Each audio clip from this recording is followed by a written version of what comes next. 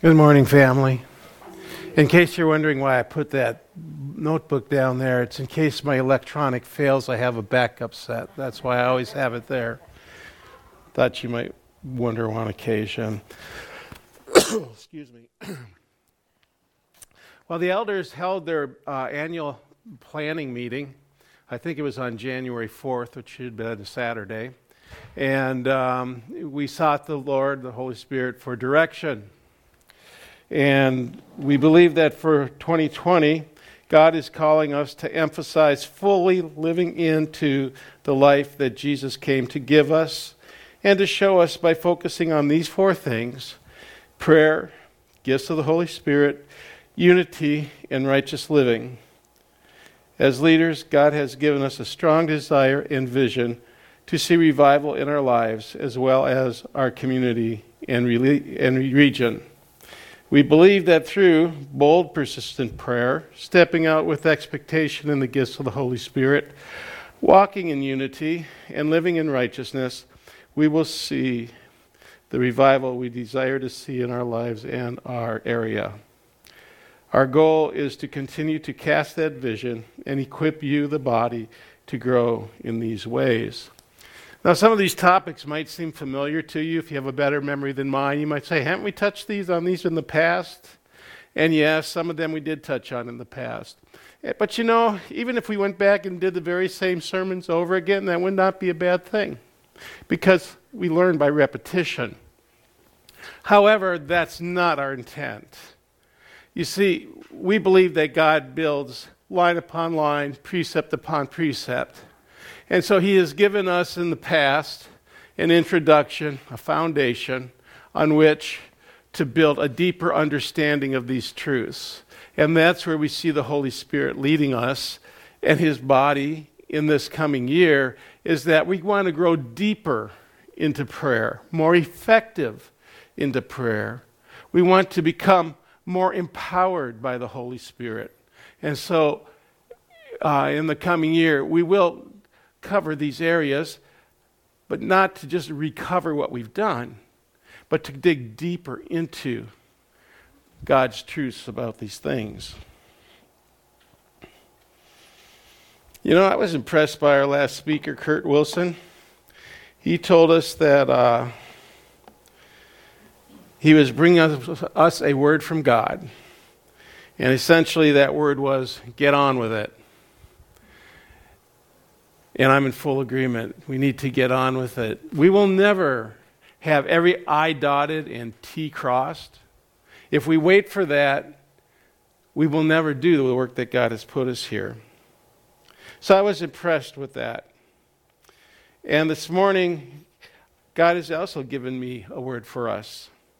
But it's a word of encouragement, and the word is this: God is not done with you yet. The elders want to continue moving deeper into the works of the Holy Spirit and activating the gifts of the Holy Spirit that the Holy Spirit gives us.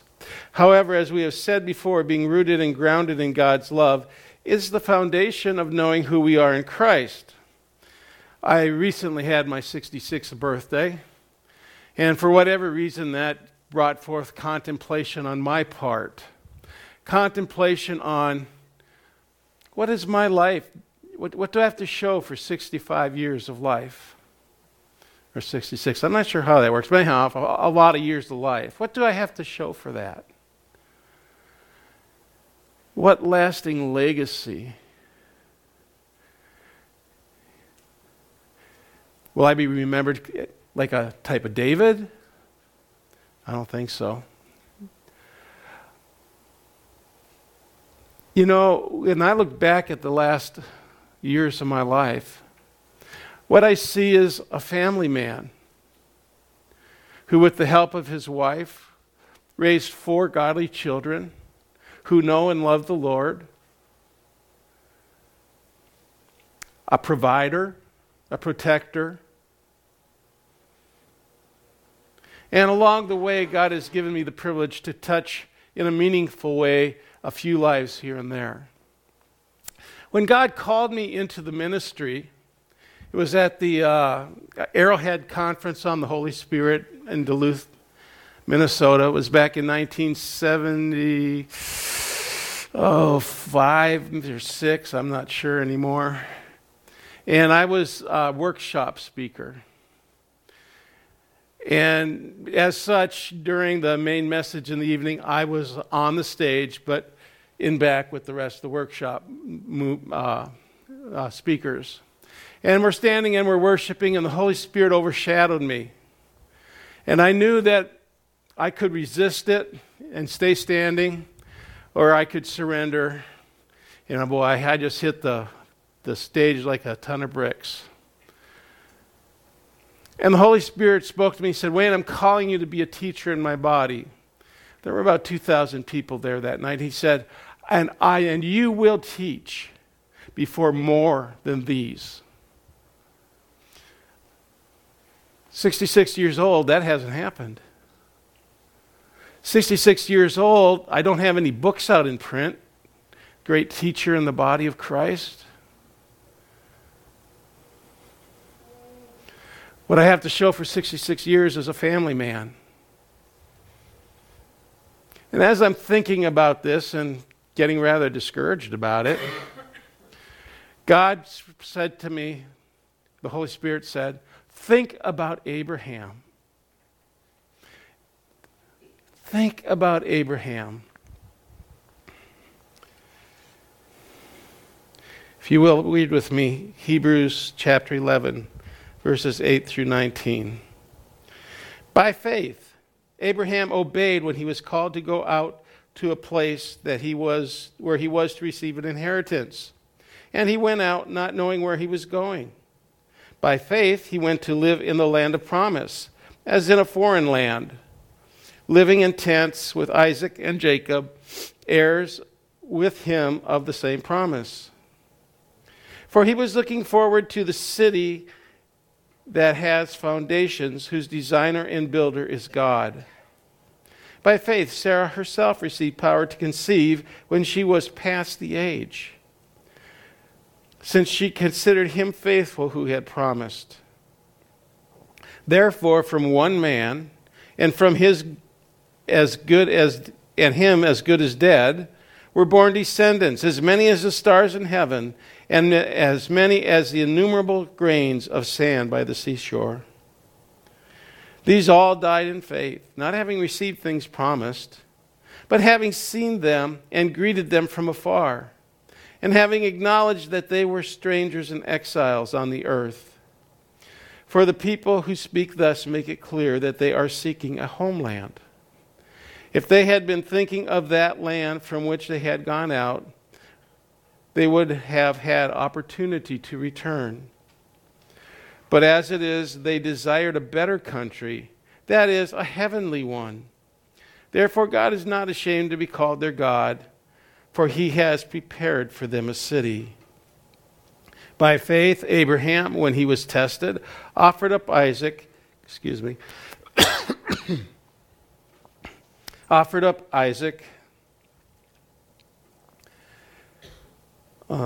and he who had received the promise was in the act of offering up his only son, of whom it was said, through Isaac shall your offspring be named.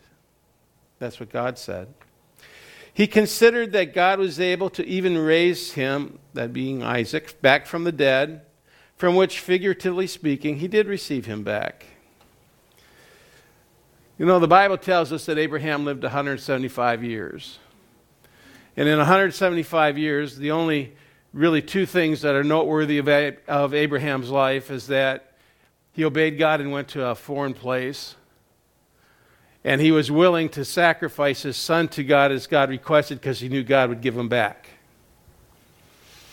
And Abraham is listed among the heroes of the faith. There's some other things that we're told about Abraham that aren't so good.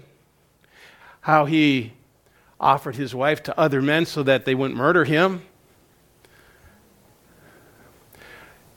How he doubted God. I don't remember the number. I counted it up once upon a time. But it's like somewhere between 50 and 100 times Abraham said, ain't going to happen. Not going to have a kid. In fact, so sure he was that when his wife said, "We better help God out and you produce a prodigy by my handmaiden," Abraham thought that might be a good idea. And so we have Ishmael. And from Ishmael we have the Middle East and all the problems that this world has faced since then because Abraham thought he would help God out. Now don't get me wrong, I'm not judging Abraham because you know what? I'm just as bad. I'm just pointing out the fact that Abraham was by no means a perfect man and how he got listed in God's heroes of the faith based on 2 acts of obedience, I find a little bit confusing. But that's not the point. Here's the point. The point is Abraham was a man, a human being, a fallen nature, just like you, just like me. And that's what the Holy Spirit was telling me. It's not too late. And I don't see things the way you see them, says God, said the Holy Spirit.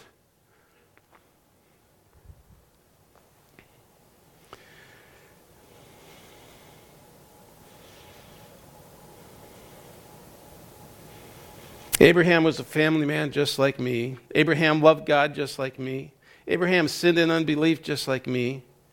But because Abraham believed God, from God's point of view, he is a hero of the faith.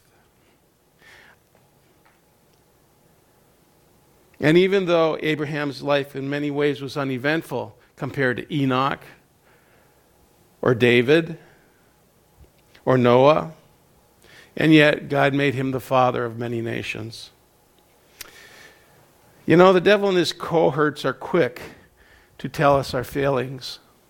They are quick to throw into our face that which God has thrown into the sea of forgetfulness and remembers no more.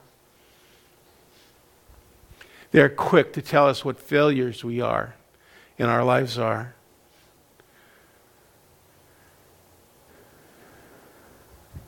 And they're liars. The truth is not in them. They cannot speak the truth.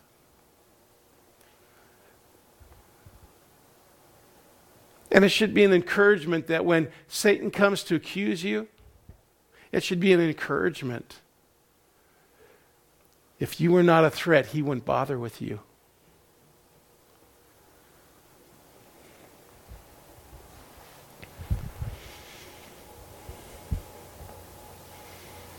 We have no idea how God has and is using us.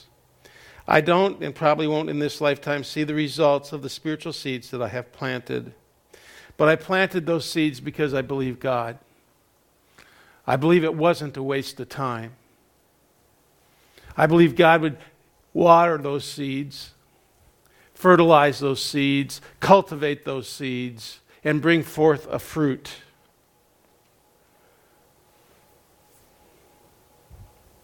You know, my son Peter, he has had some very powerful and challenging words given to him. And if they come to pass, I say if, I guess I should say when they come to pass, it will affect the course of this nation and the world, according to the words that he was given, by more than one person at different times. If the only thing I did was raise Peter to love the Lord and obey him, maybe that's what God put me here for. Oh, he's given me the opportunity to do other things. He's given me the opportunity to stand up here this morning and encourage you not to be discouraged because you don't see your life the way God sees it. But that may be what God put me here for. And if not Peter, maybe Elliot, my grandson. Or in addition to Peter, maybe Elliot, my grandson. The point is, God doesn't waste anything. As mundane as your life may seem to you, God sees it completely differently.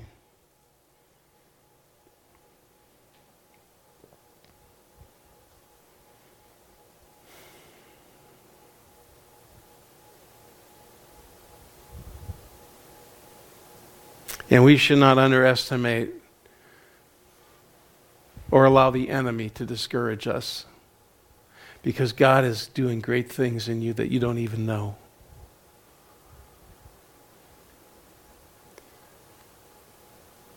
So many seeds, I don't even know I planted. So many seeds I planted and never saw the individual again. One word of life can change a person's life. I don't know what lies ahead of me in this life. I do know that I want to keep myself rooted and grounded in God's love so that I may be filled with all the fullness of God. I want to keep standing in God's grace so that He can use me. And with the Apostle Paul, I want to lay aside every weight and sin which clings so closely and run with endurance the race that is set before me. Nonetheless, I will not accomplish this through my own efforts. Because I'm like Abraham, I'm a human. I have a fallen nature. I don't always make the right choices. But as I stand in grace, rooted and grounded in God's love, that means convinced beyond any argument or doubt that God loves me so much that I am the apple of His eye, as are all of you. We're a great bunch of apples.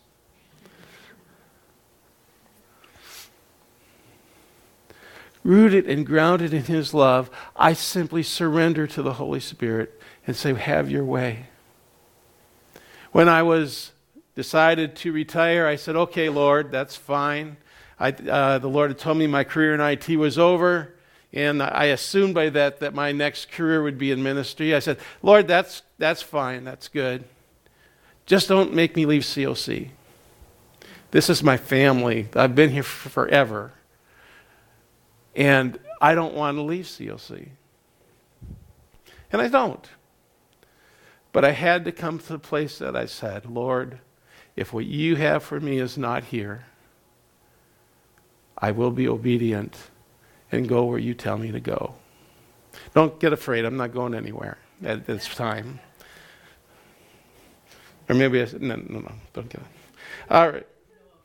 That's right. Not that I know of yet. It is my faith in God that will work these things in me by His Spirit.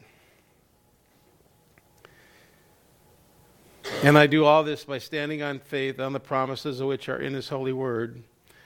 I believe there are some of you maybe who are struggling with the same thing. You don't have to be 66. You could be 27, 29. Pardon? 32.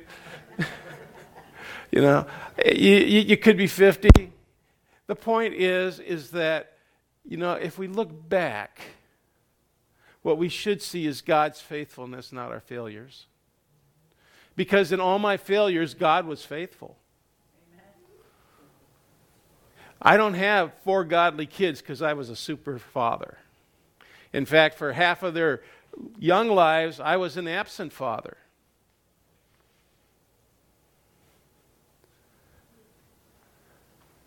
I have 4 godly kids because I have a faithful God who makes up for my weaknesses with His strength and His power.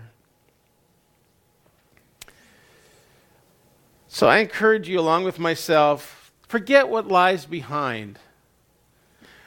I don't know how long I'm going to live. The health challenges of last year certainly played into my contemplation about my past life. But I know this, along with Paul, forgetting what lies behind.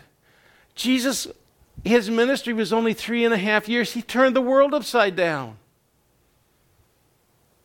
Turned it upside down so much that even today, the world is different because of Jesus Christ. So I encourage you, along with myself, forgetting what lies behind and straining forward to what lies ahead, press on toward the goal for the prize of the upward call in Jesus Christ. Because you see, the biography that Jesus has written about you is not the same as the autobiography that you would write about yourself. You could look at Abraham, and it's right there. The autobiography of Abraham is fail, fail, fail, fail, fail. And the biography of God on Abraham is hero of the faith, hero of the faith, hero of the faith. If indeed God is no respecter of persons, and he is not, then Jeremiah 29:11 through 14 applies to you. For I know the plans that I have for you, declares the Lord, plans for welfare and not calamity, to give you a future and a hope. Then you will call upon me and come and pray to me, and I will hear you. Literally, I will listen to you. God will listen to you.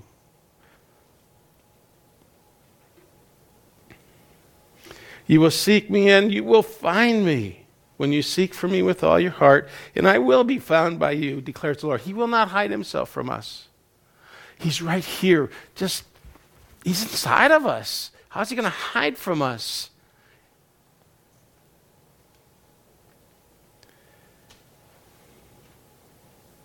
I don't know what the future holds for me, but I do know who holds that future in his hand. And I am confident of this, that he who began a good work in me and you will bring it to pass or completion at the day of Jesus Christ. Worship team, please come. Shortly before his death, George Younce said this. George Younce is a bass singer was a bass singer with the Cathedrals. I think he died in 2006. But shortly before that, he said, "I've got more days behind me than I have ahead of me." And I know that. But I also know this. Should the Master return tonight, my bags are packed and ready to go. Got my house in order. You know, none of us know how much longer we have on this earth, but I can guarantee you this. God has a plan for the remainder of your days. Larry Schmidt recently went home after a battle with cancer. Trish and I had the privilege of spending the last week before he died with him. And Larry was still passing out tracts and telling people about Jesus. We were in a restaurant, and Larry went up to an obvious homeless person. He purchased him a meal. And he sat down and he started telling him about Jesus. That week was rather cold in Florida. And the young guy, he had on a pair of shorts and a blanket wrapped around his legs to keep warm. And after Larry talked to him about the Lord a little bit, he took him across the mall and bought him a pair of jeans so that his legs would be warm.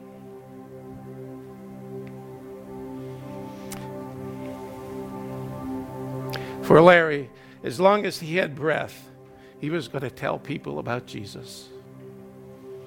That was his calling. And while your calling may be different, it is that conviction that God isn't done with you yet that will strengthen you to continue to fulfill his word. If you can, would you please stand? You know, God has a purpose for Christian Outreach Church. Not just you, but for this church, this place. He's not done with us yet. He doesn't stockpile up his spiritual weapons somewhere and not intend to use them. Look at our worship team. Every Sunday they bring us into the throne room, into the very presence of God. Every Sunday they welcome the Holy Spirit into our midst. And look at the quality of the preachers and teachers that are here. So many that we're lucky to hear from any one of them every 6 weeks.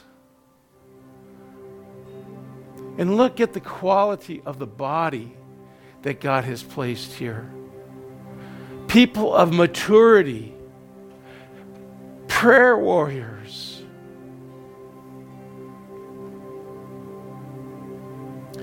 God doesn't put his weapons where he's not going to use them. I don't know what God has for COC exactly, but I know this. It's got to be mighty big because he's got so many quality saints here ready to do the work that He's called us to do. Father, in the name of Jesus, we thank you for your faithfulness. We thank you, Lord, that you have called us to this place and that you are not done with us. You're just getting started. And we commit to surrender our spirits to your Spirit, Lord God. May you have your way in us, and may you have your way here. And we look forward to see the grand things that you are going to do in your body of Christ from this place and from these people. We look forward to seeing the biography that you are writing about us. Holy Spirit, encourage us not to be discouraged by our health or our age or the challenges we're looking at and facing in life, but rather help us to be encouraged, knowing that you are not done with us yet, and that you will take our weaknesses and be our strength.